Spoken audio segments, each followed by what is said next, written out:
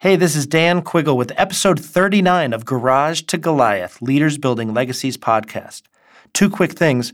You can get the show notes from this episode at quigglegroup.com/039. Also, get a free copy of my leadership ebook at quigglegroup.com/CEO disease. Enjoy. Let's start with empathy. The ability to understand others and what others are going through. What are your coworkers, and if you're a business owner, what are your employees going through in their personal lives right now? Everything.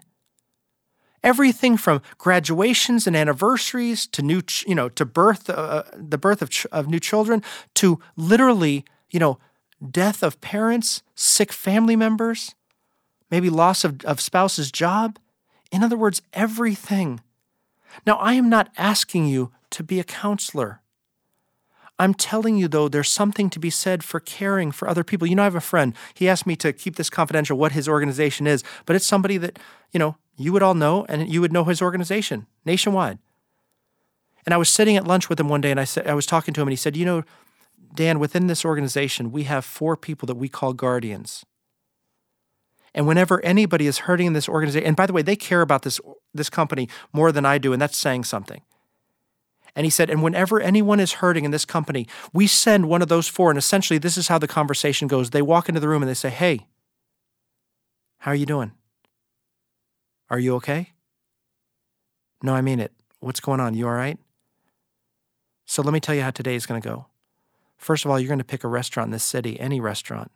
Your favorite one in the entire city, and we're going there for lunch, and we can just talk there. And it's on the company, of course. And by the way, I hold in my hand a list of 10 names that for the next 10 nights are going to be bringing dinner by the house. Don't even fight it. Don't even say no, because it's coming, and it's going to be a lot of food, and it's going to be really good. But we're here for you. I love that. Did you solve their problem? No. I guarantee you probably can't solve their problem, but what can we show the people around us that we what? We care, that we love them. There's power in empathy, and it has to be sincere. I mean, that's a given, but there's power in letting people know that you understand what they're going through. So do you show empathy? See, then comes situational awareness. Now, everyone, I'm about to tread into some very deep, dark waters. See, I'm about to make a statement that there will be people listening that will disagree with me. And guess what? That's what's great about America. We can agree to disagree. And yet I'm on a personal mission with this one because I think it is now more prevalent than at any point in my life, professionally and personally. I hear it all the time. In business, on the beach, just in private conversations. It's rampant. And so here goes. Here's my statement. I think it's completely unacceptable for you to curse in your personal or professional life, period, end of story. Do you think it makes you look smart? The complete opposite, ignorant, grasping for words. Do you think it makes you look strong? I will argue weak and defensive. And by the way, we know it's a power play, don't we?